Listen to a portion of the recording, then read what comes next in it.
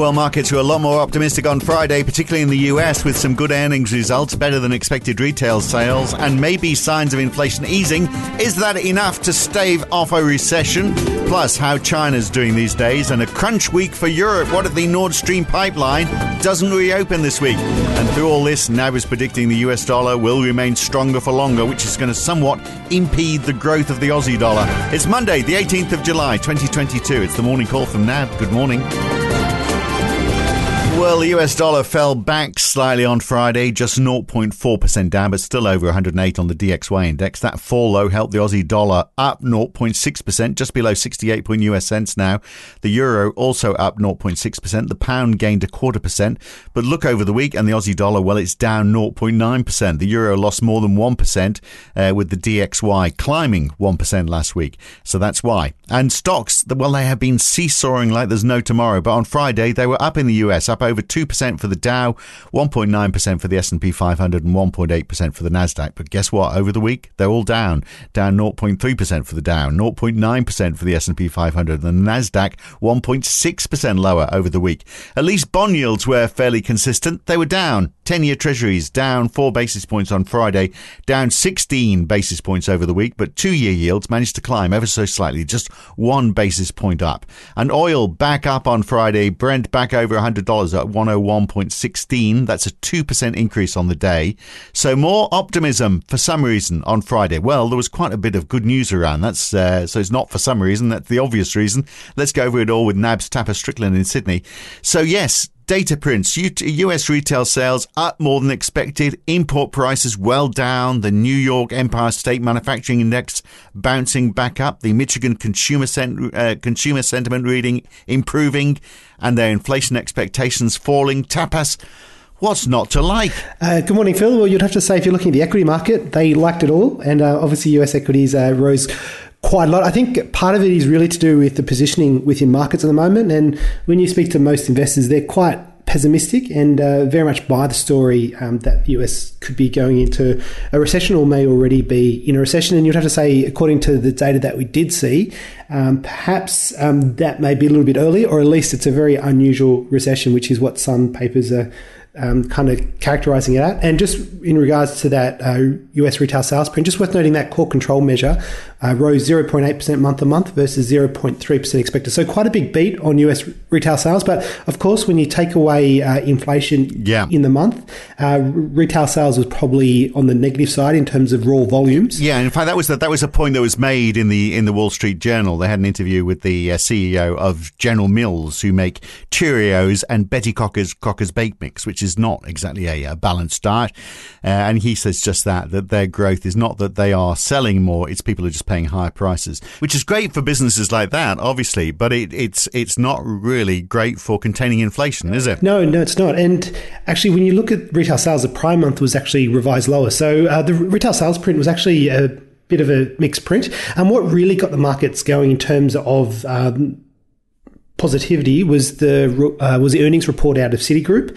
And it was just interesting to note what the chief executive officer of Citigroup said, while sentiment has shifted, little of the data I see tells me the US is on the cusp of a recession. So they've definitely risen provisions, and you've seen a lot of the banks report increasing provisions as well ahead of some kind of downturn. But at the moment, according to their books, they're not necessarily seeing it unless you're looking at housing originations and maybe auto loan. Well, that's not what the GDP, the Atlanta Fed GDP Now survey is saying, though, is it? Yeah, so while US retail sales were better, manufacturing production was actually weaker, and that's more consistent with those surveys of the regional manufacturing indexes, which have painted a pretty soft picture. So when you look at manufacturing production, it was minus 0.5% month to month. It's second consecutive negative print, and the Atlanta Fed GDP Now tracker was revised lower from minus 1.2 to minus 1.5. So from a technical recession perspective of 2 quarters of negative growth, the US economy may already be there. But in terms of positivity, the other one that markets latched onto was the University of Michigan Consumer Sentiment Report, as you noted, particularly the 5 to 10 year inflation expectation. And that fell back to 2.8% from 3.1%. And if you recall, Fed Jay Powell referred to inflation expectations, particularly this measure, as one of the reasons why the Fed hiked rates by 75 basis points back at the June meeting. So some easing in those inflation expectations has seen markets pare back a lot of the pricing for a 100 basis point hike that they had coming out of the CPI on Wednesday. And so markets are now only pricing in a 19% chance of a 100 basis point hike. Yeah. Well, I mean, we've definitely had a change in attitude, haven't we? Because Bostic, who'd had us all running for cover when he said the 100 basis points was possible, now saying moving too dramatically, I think, would undermine a lot of other things that are working well.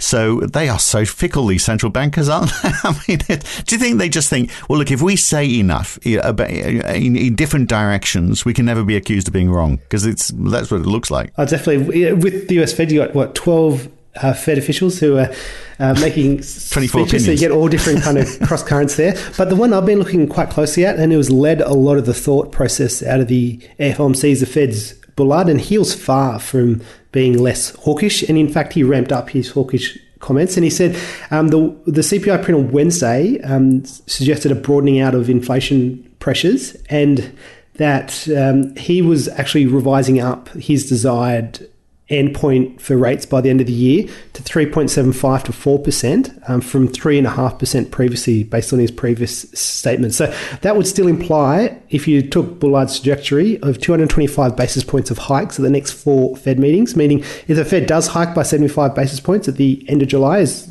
markets are pricing, that would continue to suggest 50 basis points a meeting at every meeting until the end of the year. So still a very aggressive rate hike cycle. And at least according to the Fed's Bullard, the Fed still needs to be very aggressive to staunch that broadening out of inflation pressures. Yeah, I mean, if it does culminate in a recession, I mean, as you say, it is a very strange recession, isn't it? Because when we've seen those retail sales, people are still spending. Consumer sentiment is up quite a bit as well. I mean, it's risen up to 57.1 in terms of economic conditions, which was a big leap forwards. Although, having said that, this time last year it was 84.5. So we can get quite excited, can't we, looking at 1 month to the next? But we should look back and go, yeah, but where were we a year ago? And we're well in almost every read. Things are far worse. Yes, well, I think the way you could characterise it is the nominal economy, which includes inflation, is going okay. But the real economy, once you take out the inflation components, isn't looking all that crash hot. And when you look at prior business cycles, you can get positive payrolls growth for a number of months into a recession. So just because we've seen positive payrolls, we've seen okay retail sales, doesn't necessarily rule out the prospect of the US going into a recession or already being in a recession. So it is interesting how we come out of this. Just as a little aside, I was reading a piece in the Wall Street Journal this morning. Deborah Bannigan, who's 71 years old from Washington State, how she's had to adjust to the cost of living. So she's not buying ready-made meals. She's making her own casseroles. Better for her. She doesn't throw away the capsules in her coffee machine now. She's refilling them. So low recycling costs. Better for everybody. And she's downgraded her car, so it uses less fuel. Better for the planet. So, I mean, it's interesting that maybe, there's a bit of a readjustment going on. And when the economy does bounce back, this is me looking for the positives here, that, we'll make a more efficient use of resources. Maybe through all of this, there will be a bit of a reset, and it might actually be good for the economy and the planet at the same time. How about that, Tapas? Isn't that a feel-good factor for Monday morning? That would be a very good outcome if that were to occur. Well, it's occurring already. Deborah Bannigan from Washington State. She's leading us all down this path. Tapas, get with the program. Now, let's look at China because, mixed news. Retail sales have bounced back a lot more than expected. Fixed asset investment is up 6.1% year on year, but industrial production more or less as predicted. But GDP growth well down. So that is a sorry picture, and I'm not quite sure when it's going to pick up. Oh, definitely. It was well down. I think it was minus 2.6% in the quarter, but really that's all backward looking indicators. And looking forward, the two things that I'm looking at is the COVID situation in China. And if you still get those COVID-19 lockdowns, you're going to get a very anemic recovery. And I think that's a key important point to make, especially for commodity markets, which are also in a world of pain. When you look at the number of cities in full or partial lockdown, I think it's 31 cities now. And I think we're talking last week, and it was only 12 cities.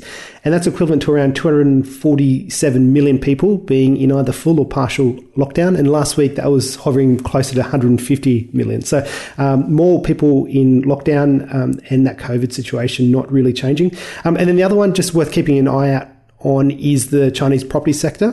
So there's a lot of talk about people not making their payments on partially built property projects. And you look at the dollar debt in terms of what's trading for the Chinese property developers. For the junk area, that's trading at very, very low levels. And actually the second largest builder in China, its dollar debt is trading at 82 cents in the dollar. So it does suggest that there are real concerns in the Chinese property sector there. Yeah, I wonder whether, we're just beginning to see the repercussions in China. I mean, whether there'll be political ones as well. Because, here's an economy that was going, close to 7% growth just before the pandemic, 11% a decade ago. And now here they are, with going backwards and no sign of it picking up in a hurry because of, as you say, all these cities in lockdown. What does that mean for real estate confidence and long-term business investment and political support domestically as well? I mean, we could, how's it all going to shake out? And just worth noting, the Chinese big leadership meetings are to be held in August and September of this year. So that is very pertinent there. Most people still expect President Xi to get that historic third 5-year term there.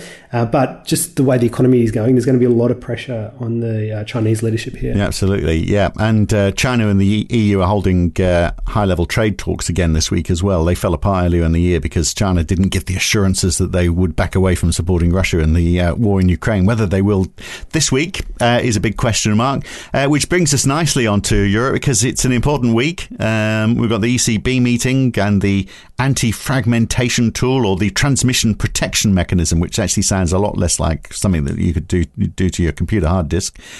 And the question on whether they are going to Russia's going to reopen the Nord Stream 1 pipeline as scheduled, or will they continue to stop gas getting through to Germany? And then we've got the question about the Italian government as well. Is it going to stabilise itself? And, of course, what happens on the war front as well. It's all that going on. It's going to be a very telling week for Europe. Oh, it's a very big week. And actually, Europe contains the biggest event risk for this week. And the biggest real event risk is actually that Nord Stream gas pipeline. And that maintenance period finishes on Thursday, 21st of July. So everyone will be looking at those gas flows and whether they do resume in a meaningful way on Friday. For what it's worth, some Russian officials have been trolling on Twitter, and they're noting that Russia can withhold gas because it might be a good idea to preserve gas for the Russian state in the future. Now, that is just media trolling, but that does suggest a little bit of uncertainty in terms of whether those gas flows do resume in a meaningful way on Thursday and on Friday. And then the other obviously key risk event there is the ECB meeting. But if those gas flows do not resume in a meaningful way, you get a very large risk-off event. And that would put the ECB meeting much further back in terms of priorities there. But in terms of what to expect at the ECB meeting, most of the guidance had been to expect a 25 basis point hike, though we think a 50 basis point hike will definitely be debated there. And the other risk that you just noted there is Italian politics, with Prime Minister Draghi having offered to resign and his resignation not being accepted by the president. And I guess this week will be if Draghi can find a new workable majority. Otherwise, it looks like Italy will have to go back to the polls, adding to greater uncertainty again. Yeah, and the uncertainty in the UK as well as to who's going to be their Prime Minister. They've got a very bizarre way of doing things in that they have, I think 5 people now who are all prospects to be the next Prime Minister, and they have now been on TV debating it on primetime TV, holding these election debates. But they're all in the same party, but they're still arguing against each other. So, so it's frustrating for everybody as well, because you can't vote unless you're a Tory party member, and even then it's only when it's whittled down to 2. So really, I mean, only MPs can vote at this stage. So everyone's looking and thinking, my God, we've got this party where everyone's fighting against each other.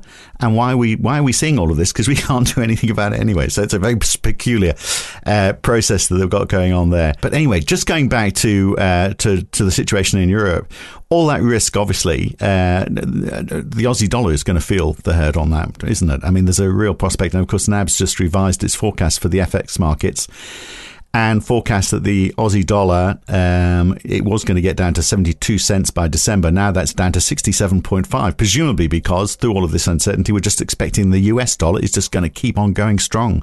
Definitely, it does suggest a prolonged period of US dollar strength there. And although our Aussie forecast is for it to trade below that 70 cent level. I think a more realistic range for the Aussie is probably between that 65 to 70 US cent level for a while there. And until you see some recovery in the US dollar, some turn in the US dollar, you're unlikely to see the Aussie dollar head higher from here. And you'd have to say, with global recession risk so high, and the Aussie being the preeminent proxy for global risk, if global risk assets were to sell off, then there's only really one way for the Aussie to go, and that's down. Yeah, so get used to it. It's not going to be over 70 for a while.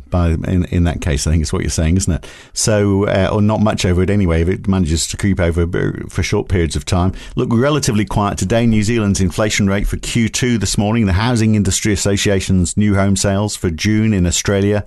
May, of course, saw that big 5.5% fall. Also, we've got the NAHB Housing Market Index for the US as well. So a day for housing data, because you can't lift rates that much without hitting the housing market, can you?